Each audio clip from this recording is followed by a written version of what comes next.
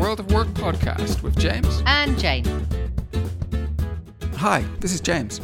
I wanted to let you know that as well as these podcasts, we deliver at least one free online seminar every month that you're welcome to attend wherever you are in the world.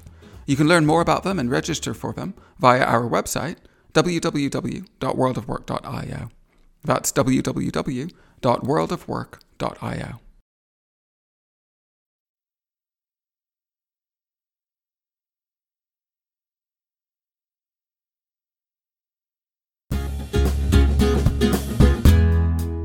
Hello, this is James. And this is Jane. And here we are again with another episode of the World of Work podcast. One of our favourite topics coming up, Jane. What are we speaking about and who are we speaking to? Not just one of our favourite topics, one of our audience's favourite topics as well. So we are going to be talking about positive thinking, and we're going to be talking with Tina Hallis from The Positive Edge. She is a positivity catalyst, and we're talking to her over in the US in Wisconsin. Okay, so here we are in the main body of today's podcast, and we're going to be speaking about one of our favorite subjects today.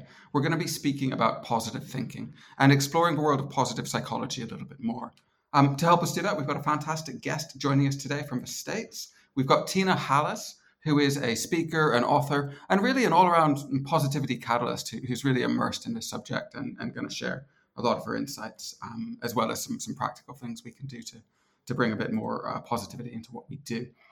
Before we get into the subject, though, Tina, would you be able to introduce yourself and say a bit more about yourself and your background and what you're focusing on to the audience? Yes, thank you. And thanks, James and Jane, for having me today. I am super excited about this. So I kind of have a strange background, maybe. I have a PhD in bioorganic chemistry. Maybe it doesn't seem really related to the work stuff, but lots of experience at the corporate level and spent 20 plus years in biotech. But then in 2011, I discovered positive psychology. And I was like, oh my gosh, here's a science that we can actually use in our daily lives that can help us be happier, have higher quality life. And I was hooked. So I went back, became certified in positive psychology through Tal Ben-Shahar, the whole being institute, and left my career as a scientist and started my own company so I could bring this just amazing, life-changing information to more people and to organizations. Brilliant. And you know what? We love to speak to people who have that scientific rigor and scientific background in what they do. The whole evidence-based approach to these topics is something that we're really passionate about because if we're honest, there is at times a tendency to drift towards maybe unsubstantiated claims in relation to certain aspects of a field that we explore. So that whole evidence-based is really exciting for us. To start off, would you be able to say in a few words what positive thinking or positive psychology is, and talk a little bit about how that it's built on a scientific background? Yeah. When I first heard about this, it was interesting. It was, the famous father of positive psychology, Marty Seligman, learning from his books. But this whole idea of, psychology for years was sort of focused on how can we help people who are struggling, who are suffering, who are sort of on that, the farther end of just mental illness. And then in like 1999 or so there, discovering that why don't we focus more on studying those people who are thriving, who are really just doing so well with obstacles and getting through challenging times easier, greater resilience. And so it's really about how can we sort of use our mind and our thoughts and our emotions to serve us, to be tools that help us be more successful, live happier lives. Because as we're going to talk about, a lot of times these things tend to work against us. And that's sort of a default mode that we'll get into later. Yeah, brilliant.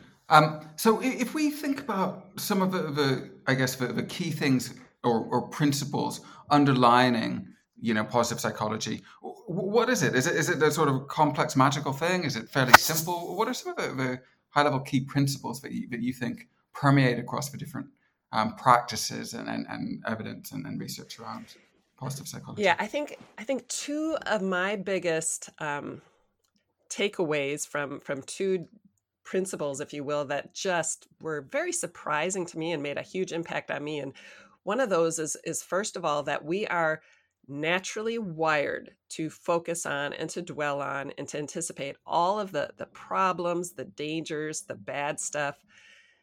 For me, that was like, oh my gosh, wow, that explains so much. Just understanding a little bit more about the psychology and even the neuroscience of how our brains work, that this survival instinct is super strong, it's super fast, and it's like automatic, takes no effort, no attention, no energy on our part.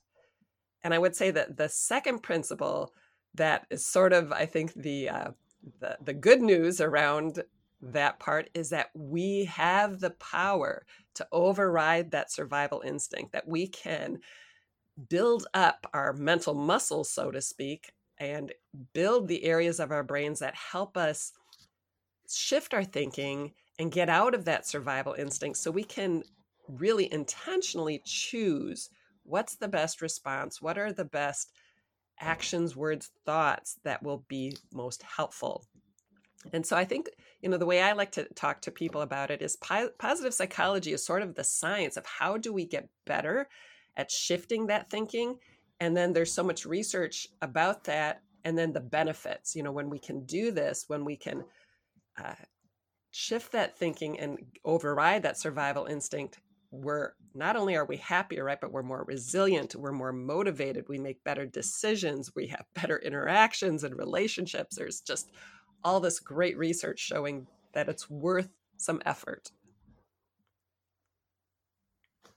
Yeah, fundamentally, I'm sort of in the school of people who I think are utilitarians that say or that believe that a lot of the purpose in life and the end goal in life should be to create a fulfilling and happy existence, and other things are a proxy for that. And a lot of the work around positive psychology sort of shortcuts to that stage. So we get that resilience, we get other benefits, increased sort of physical health, increased lifespan, things like that. But we also, my sense is, get a more contented state of existence, which I think is a fantastic goal in itself. And we'll speak a little bit in a minute about the impacts of positive psychology and positive thinking on teams and performance and things like that. When you started your last statement there, one of the things you talked a bit about was sort of a neuroscience of this, and a phrase that people might have heard is neuroplasticity, and sometimes people talk about positivity and using our brain as a bit of a muscle, right? We need to exercise this. Could you elaborate on some of that a little bit, if that fits with your understanding? Yeah, yes. Again, the whole neuroplasticity was one of those huge light bulbs that I just loved to talk about. And I think, we hear about neuroplasticity even related to things like people who've had strokes and how different parts of our brain can step in and do different functions after things get damaged, and the idea that we can actually take this neuroplasticity and use it to not just recover from mobility and things from accidents and strokes, but we can use this to help have a more positive existence, less stress, that we can train our brains, we can physically modify those neural connections in a way that serves us. And I forget now, maybe you remember who coined the term self-directed neuroplasticity. Have you heard that?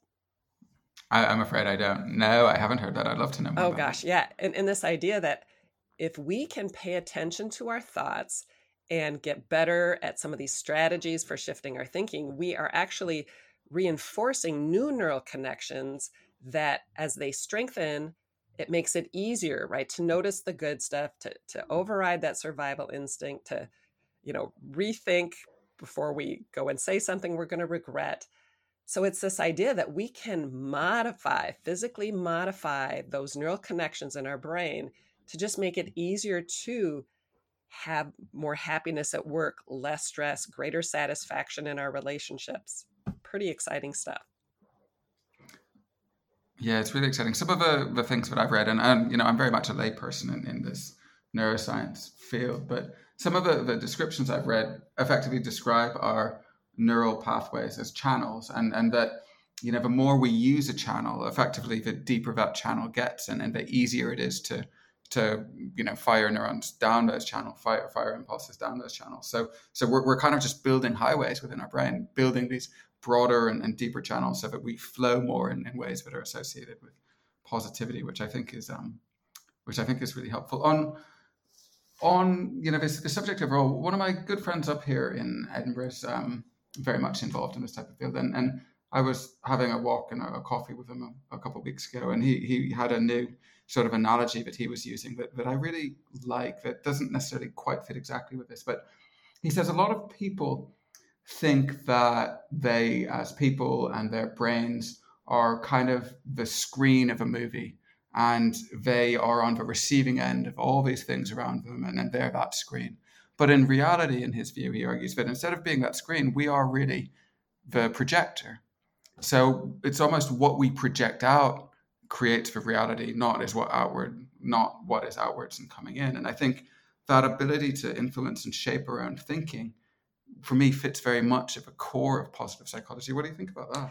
Yes, and I think the more we can help people understand this, that it's if you don't, I mean, why did I have to wait to be in my 40s and 50s to understand this stuff, right? I think getting this out as early as possible so people can start to understand that if we just live in our default mode, we live in our thoughts. We don't step back and observe them. We don't step back and think about what we think about, which is, I kind of love that term. It's a little bit creepy, right? But it's so true that we have to practice being the observer and not just the participant. Because when we can do that, when we can say, oh, look at, there I go, getting mad because here's a great example. When my husband and I go for walks, we live in a very isolated country area, so there's not a lot of cars. But when a car would be coming down the road and you can hear him, my husband would always say, a car's coming, like, let's get over to the side of the road. And for the longest time, that would trigger something in me, like, what do you think? I'm stupid, right? You don't need to tell me a car's coming. I can hear it. But to just step back and notice that reaction, right? I can be like, oh, isn't that silly? Look at that silly survival instinct of mine kicking in, trying to protect me, getting defensive.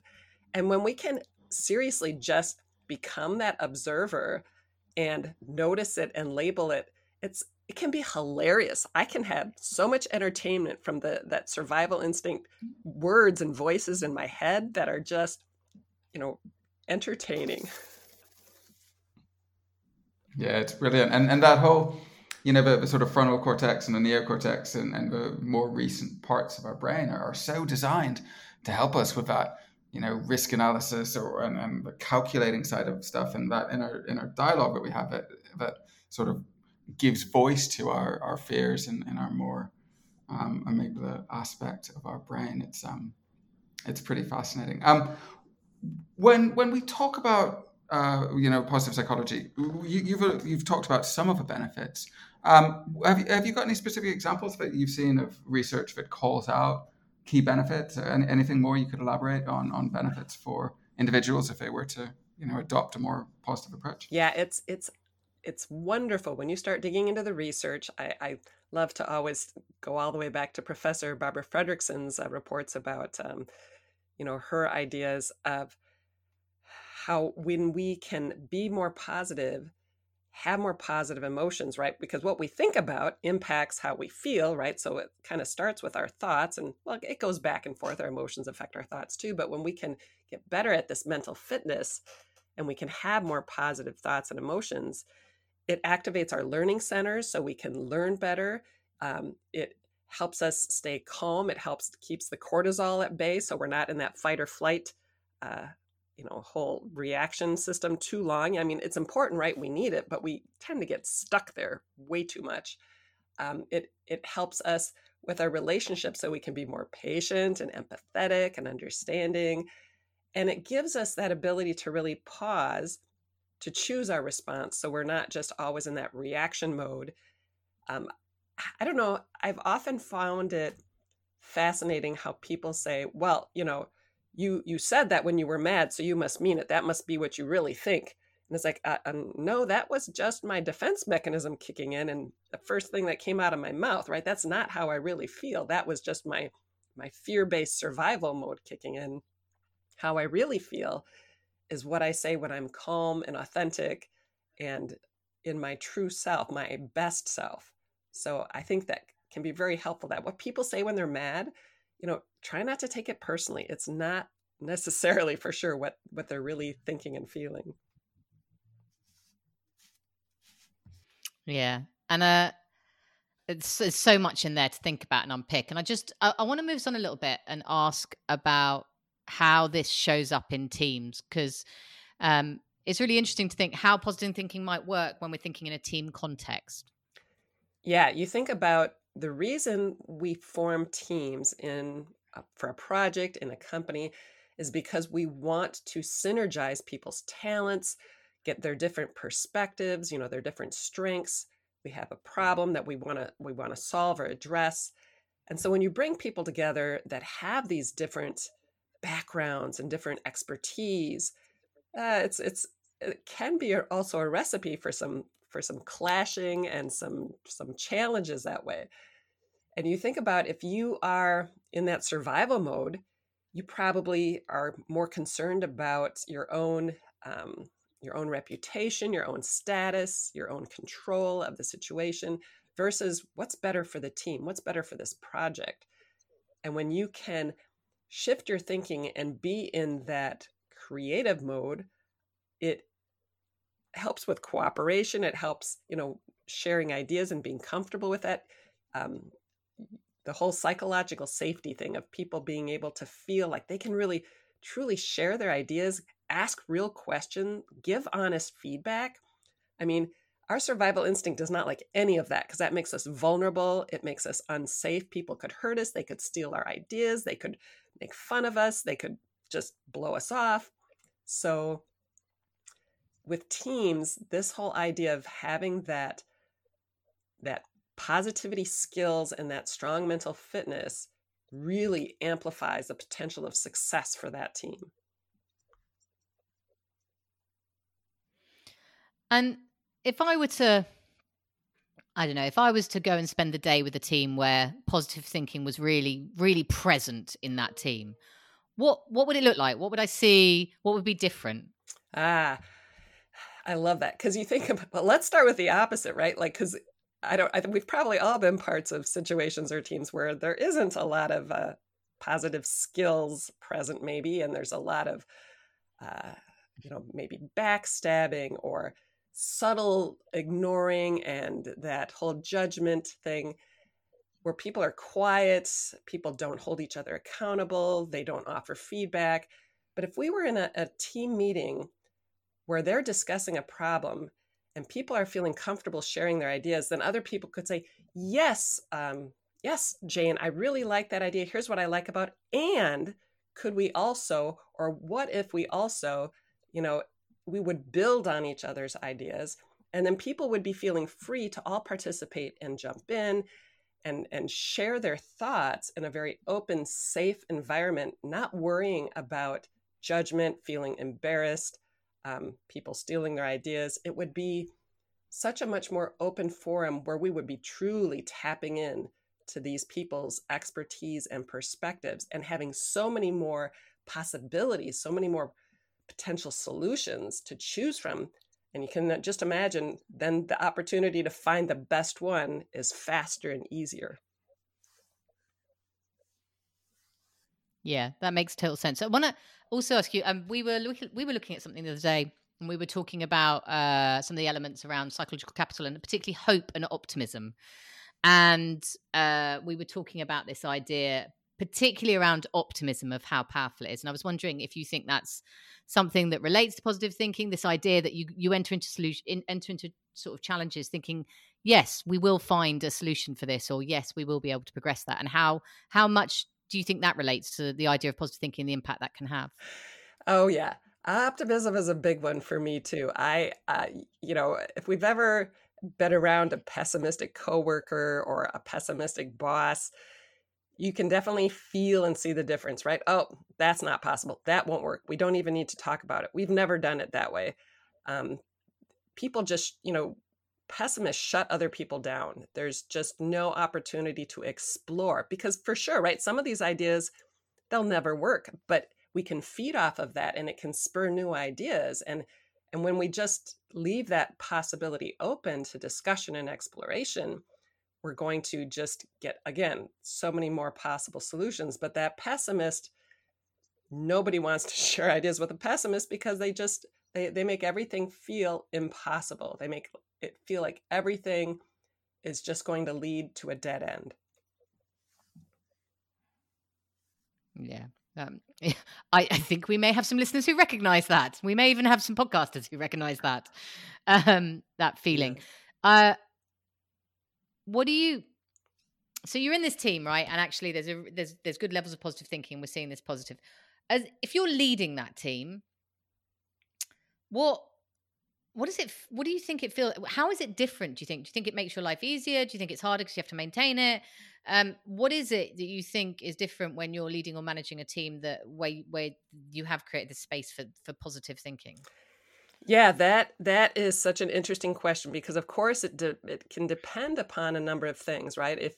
If you're starting off with people who are already pretty, have pretty good positivity skills, pretty good mental fitness, it's a lot easier. And as a leader, you are a catalyst. You are going to impact how the other people bring their ideas, how they, bring their attitudes. So being that ripple as a leader, you have a huge influence over your team members. So first of all, it's just like being authentically optimistic, being authentically positive, showing a can-do attitude, being open, listening. All of those things can be that really influenced the team members. But then also, I think what's important is when you do have those members who are maybe resistant, it's like, how do you create that environment, right? How do you help people, first of all, get to know each other so they feel comfortable with each other, understand and appreciate their differences, their different backgrounds, their different personalities, their different strengths? How do you help people recognize that differences are interesting, right? Instead of bad. Let's get interested and curious about each other, make those connections, build that psychological safety. And I mean, the problem is so many teams feel like there's no time to do this. We have this project, we have to get it done now. We don't have time to get to know each other. We don't have time to build the psychological safety. But what they don't realize is that it's like taking a shortcut when you do that. You're putting the time up front to get the map out and plan your course to find the shortest way, versus just getting in the car and starting to drive and hoping you find your way there in the process. It's really that shortcut that's going to make the whole process faster and easier and more fun. And that's going to build engagement. That's going to build loyalty. That's going to just have all kinds of wonderful positive ripples in itself. Yeah, that sounds like a good place to be, I think. I want to ask you a little bit about the role of context. And because so far we've been talking about sort of positive thinking in a fairly sort of standard way. We haven't thought about anything specific. Is it significantly harder in negative situations? And what does it do in negative situations? So where a team is experiencing, I don't know, additional stress or additional pressures on them, and it's becoming, things are not going well, for example, so they're in a relatively negative environment. Is it harder? Does it help more? Great question. Yeah, because that is especially with everything that's going on in our world, that's kind of the current state for a lot of companies, organizations. There's a lot of pressure, right? A lot of stress and a lot of change and uncertainty. So for sure, because when we can be building that mental muscle, when we can have more optimism, it makes us more resilient. The studies are so clear on this. Not to say that we don't get stressed, but we bounce back faster, right? We kind of like, oh, that's bad news. Oh, feels tough. This is, a tough situation. But then we get over it faster. We can clear our mind and think better about possibilities of how to move forward. And in a team situation, it can be helpful to just sort of have that, call out that elephant in the room and say, okay, we need to talk about this, and we need to just sort of get it out of the way so we can move forward. I love this analogy where they've talked about like pain, physical pain. You put your hand on a hot stove and it hurts. Well, that's important, right? The pain is there to tell you to take your hand off the hot stove and quit hurting yourself. And the same thing with the stress and the pressure and the frustration and discouragement. Those negative emotions serve a purpose. They're there to give us a signal that we need to stop. We need to maybe take some action to change something, and to listen to that and to take notice of that information, and to maybe, again, stop doing something that is not working. So yeah, when things are tough, we need this more than ever. We need this to recover more quickly, to get back to thinking more clearly and connecting with people to support each other through this, rather than bringing each other down, because the negative emotions are extremely contagious too, right? And that just then creates this downward spiral. Yeah. And you mentioned, it's interesting, you mentioned that phrase contagious there. And I wanted to ask you a little bit about, and this is possibly from an experience I had personally. I worked in a team once where what you described was really present. Like it felt like a team that definitely met the description that you've had around like lots of positive thinking being present. But it was in an organization where it was sadly lacking elsewhere.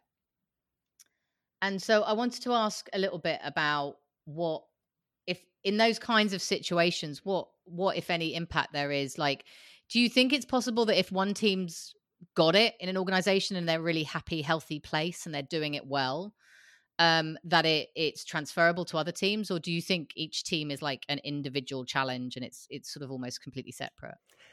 Well, that's a great question, because I think it depends a lot upon, are some of the people, because sometimes people are on multiple teams. And so maybe they're on a good team and they're on a bad team, and they're like, hey, you know what? We do it this way in this other team. Can we bring some of that here? And I think it depends so much on the culture of, are the leaders open? Are they paying attention? Do they even see that people want to be on this team and nobody wants to be on this other team? Or this team is so much more successful and gets more done, and this one just seems to, just stagnate in its progress. But I do believe that as leaders, we do create that microculture within our department, within our team, and we can have so much influence and sort of create that protective bubble when there is a lot of other maybe negative culture and negative teams. And then you hope that we can plant those seeds, that people can see what's happening and they get curious and they want to know more, and people come talk to you and they try to figure out, what are you doing different? And hopefully the team leader can bring it up in executive meetings, upper level meetings, and say, hey, just pointing out that all these people really like being on our team, and here's what we're doing different. So I always, as an optimist, I always think there's potential for it to spread, and that under the right circumstances and with the right push and the right seeds being planted, it can. So I would say, yeah, I think let's, again, try to be those positive catalysts. When we talk about subjects like this, I often feel that we explore them in a couple of different ways. So we often talk about, I guess, sort of a moral or of a human case for doing things, and we've covered a lot of that when we've looked at benefits for individuals and how it feels, and then we've touched on some of it with impact on work and creativity and performance and all that type of stuff. The other lens that we sometimes bring to these conversations is the business case. If you're going to put it down in a paper to try and, for example, get approval to spend on this type of stuff in organizations. And I guess my question for you is, if you were to have a listener who said, you know what, I think all this positive thinking, positive psychology is brilliant. I'd like to have more of it in our team, in our organization, but I need to put the business case to our senior leadership to get sponsorship for it. What kind of things would you suggest that they put in that sort of business case argument for this type of work and change? Yeah, that's awesome, because there's definitely sometimes the the numbers people want to say, hey, is it worth the investment? What's the ROI on this? And again, the studies coming out over and over are showing that whether it's sales, whether it's customer service, whether it's manufacturing, whether you're looking at quality control, all of these things improve when you can boost your people's positivity skills. And when they can spend more time in positive emotions, the benefits of being more motivated, being more resilient, they show up in the numbers. Now, again, it's not like it's like you have an initiative, you bring in a speaker, you bring in a consultant, you do some book clubs around this, and suddenly, bam, you flip a switch. It takes time, like with everything. But when you start moving in that direction, you start seeing the payoff in so many different ways. You just think about, take customer service, for example. You can tell your people, treat your customers well, show them that you care. But if your people are stressed or in a bad mood or discouraged, it comes through. They can pretend and try really hard to be happy and supportive, but it works so much better, and there's less burnout, and it's more sustainable when your people actually are feeling good and encouraged, and it's easier for them to have the customer feel that authentic, deep concern and caring for their issues. That emotional labor of pretending to be happy when we're not really is a drain. It's really depleting, is something to do over time.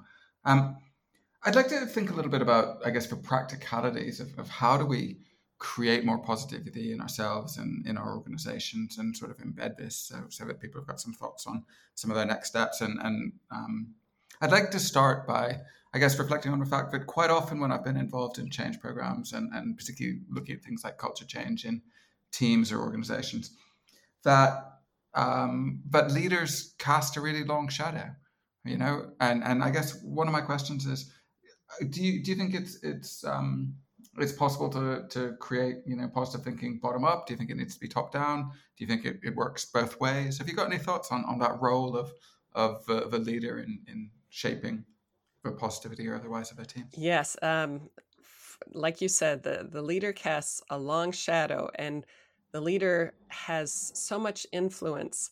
And they say, people don't quit jobs, they quit their boss. So those bosses, if we can find a way to help have that manager training, get those leaders started. I know some of the companies I've worked with, I've started with the managers, and I get them versed in this vocabulary and these strategies and how to, talk about it and boost their own positivity and kind of the whole science behind it and why it matters. And once they're in that, then we can go and we'll train more of the frontline people. And then the managers are already there to support it and to encourage it and to talk about it. And then when it's culture wide, when you have it be part of meetings, when you have it be part of performance reviews, when you have events and book clubs and stuff that focus on it, it gets embedded in everyday life, right? In the conversations, in the purpose, in the mission statements. And then it's so much more a part of the company. I'm I guess I'm straying away from the question here. Oh no, that's all good. You're talking about all kinds of things that we are going to lead on to, but that was helpful to reflect on that role within leadership of being able to absorb some of these skills and to absorb these different ways of thinking, and then through that bring them to teams. I guess if we think about us as individuals, right? This is a life skill as much as it is a work skill, and many of us would be, would benefit from being better at our own positive thinking. What are some of I'd like to know what some of the things are that we can do to improve that. But I get the sense that this is also a bit to do with changing our behaviors and our interpretations. And maybe it's not about, giant changes, but maybe it's a little bit about small sort of recurring changes that create habits and things like that as well. Could you talk a little bit about how we as individuals could bring more of this positivity into our everyday life? Yes, that is the key part. And I have a couple different formulas that I teach when I do my talks, and really the foundational piece of all of them. And then I can talk a little bit about how to make that foundational piece easier. But the foundational piece is really about pause, notice, choose. That whether it's our internal voice of what's going on, the kind of environment we're creating because we're reliving some past argument or some past frustration when things didn't go well, or we're in the moment and we're externally being impacted by it, when we can pause and just have that brief moment of stillness to check in and become that observer, to realize, okay, right now I'm immersed, I'm participating in this moment, internal or external, but I'm going to step above and I'm just going to notice, how am I feeling physically, mentally, emotionally? Let me check in with what's going on with that survival instinct. And then once I'm in that notice stage, that's when we have the power to choose. What is the best way for me to show up right now? What should I truly be telling myself? What conversation do I maybe need to have with myself? Because those internal conversations are some of the most important ones we have. And maybe it's also what is the behavior, the external words that I'm going to say right now. And I often think that we get confused, like, well, I don't even know, right? I'm mad. I should just show them that I'm mad. I should just react. This isn't fair. They don't have any right to speak to me like that. I need to call them out on that. But when we can pause and notice, and then we can say, what would my best self do right now? If I was calm, or if I look back on this tomorrow or in a week when it's a little bit more distant, what am I going to wish I said or did? How could I best serve not only myself in this situation, but maybe another person, the team, the project? And I will tell you, right, what you were talking about as an individual, this journey of many baby steps, like you said, that I've been on since 2011 when I discovered positive psychology, has made me a totally different parent, a totally different spouse and friend. I think of how I am not perfect by any stretch, but I am so much better at checking in before I open up my mouth and make things worse, or say something I'm going to regret, or do something that makes the situation worse. And now it's easier, right? We can talk in a minute about how to make this easier. But when we can make our life easier by making situations better, it just has these huge payoffs, both in our relationships and our happiness and our stress level. I'm so grateful for that day when I first discovered positive psychology. It's you're those who listen to us regularly will know that we feel quite similarly about finding useful and applicable models and information to help us bring more of this into our lives, because it's so powerful. And I guess it just makes me think, we have a lot of people who listen to this podcast who are in leadership positions in organizations, and they believe this stuff, and they want to create environments for their people where their people and the people working for them and with them can more confidently think positively more of the time. And I guess I wanted to ask, what do you think organizations can do to create a culture or an environment where more of this is possible? Are there things that they can do? They can't do it for people, but can they do things that will mean that it's more likely, or that it creates an environment that's more conducive to positive thinking? What you said at the end there is so true. Can you create an environment that makes it easier, right? Makes it more conducive to be our best self, to bring that positive attitude, to be more patient and tolerant. And here again, I love looking at the research. I've sort of narrowed it down to what I call kind of the 5 key principles. When leaders, managers, bosses can emphasize, and I'll just list off these 5, like help people focus on their purpose. Like, what is the purpose and meaning of their work? To really emphasize that what they do matters and is important, whether it's for the internal customers, external customers.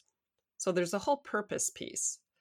And then there's the autonomy piece, giving their people a sense of control, a sense of having influence over their work and over how they do it, but also that they're listened to, that their ideas matter, that they can impact the company even.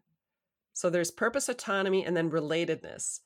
Relatedness, can they relate to the people they work with? Can they relate to their customers? Can they relate to the values of the company? Do they feel that connection, that there's alignment? And then mastery, like the skills that they have, the expertise that they have, do they get to use them? Do they get to put their strengths to work? And do they get to improve and learn new things? Do they get to build those masteries? And then the fifth one I mentioned is that positive environment, both the physical environment, the psychological environment. Are their coworkers, is their boss, promoting positivity, or are they blaming people? Are they throwing people under the bus? Are they,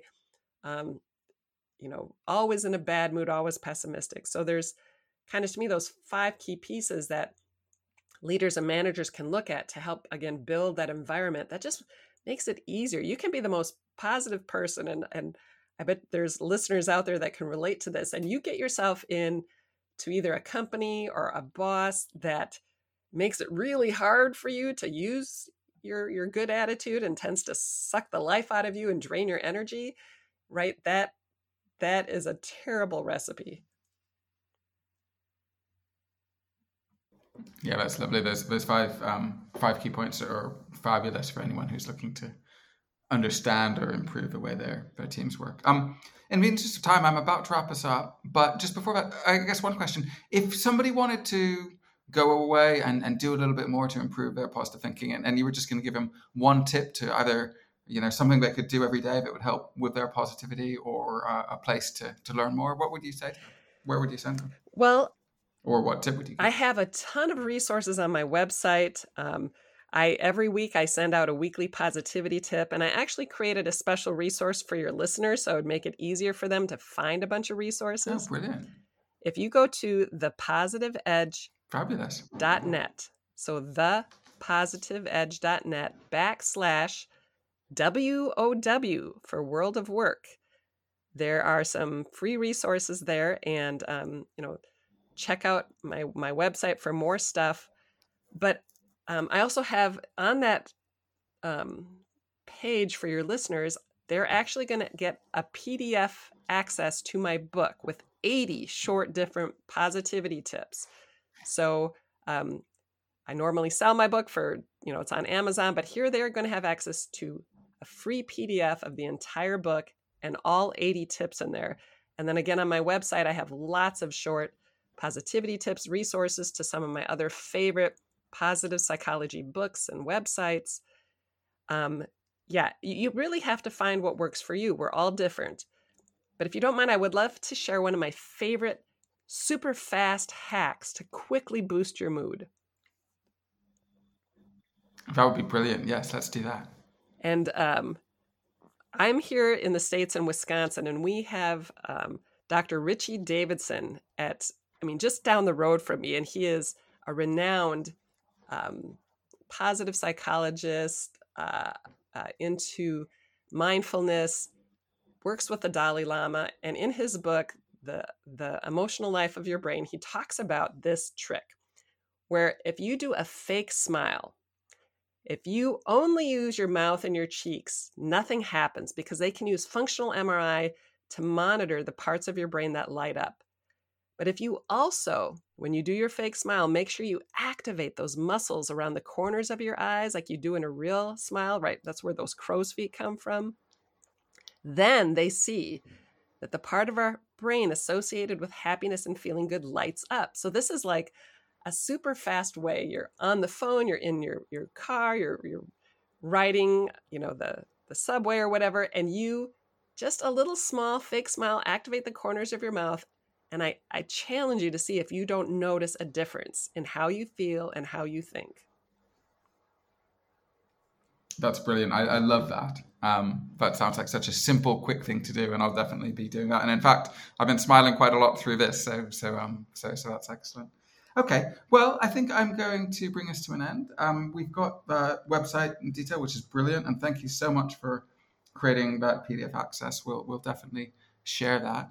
So I think it's just time to say goodbye. So a heartfelt thanks from me. And from me. Yes, thank you both. I love what you do, and it's so important. Thank you for spreading the word on all of this. Okay, you are back with James and Jane. That was our conversation with Tina. We said at the beginning, Jane, that's one of our favorite subjects, and it totally lived up to the billing. There's so much great, helpful, practical, important information contained within this field. I thoroughly enjoyed that. Did you have anything that particularly stood out for you? I think there's many reasons I like this topic and there's many reasons I enjoyed that conversation. But I guess the single biggest thing for me is the smallness of what we need to do to make an impact. So the tips you gave at the end, for example, is it's so simple. It's so small. And really, it's big in the sense that to do that, you need to believe this stuff. You need to buy in. You need to look at the evidence. You need to say, yes, I believe this is going to work. But then the actual action you need to take is small, right? There are little things that we can do every day in our lives to improve our quality of life. And for me, that is if everything else in the world was that simple, then, that'd be pretty amazing, wouldn't it?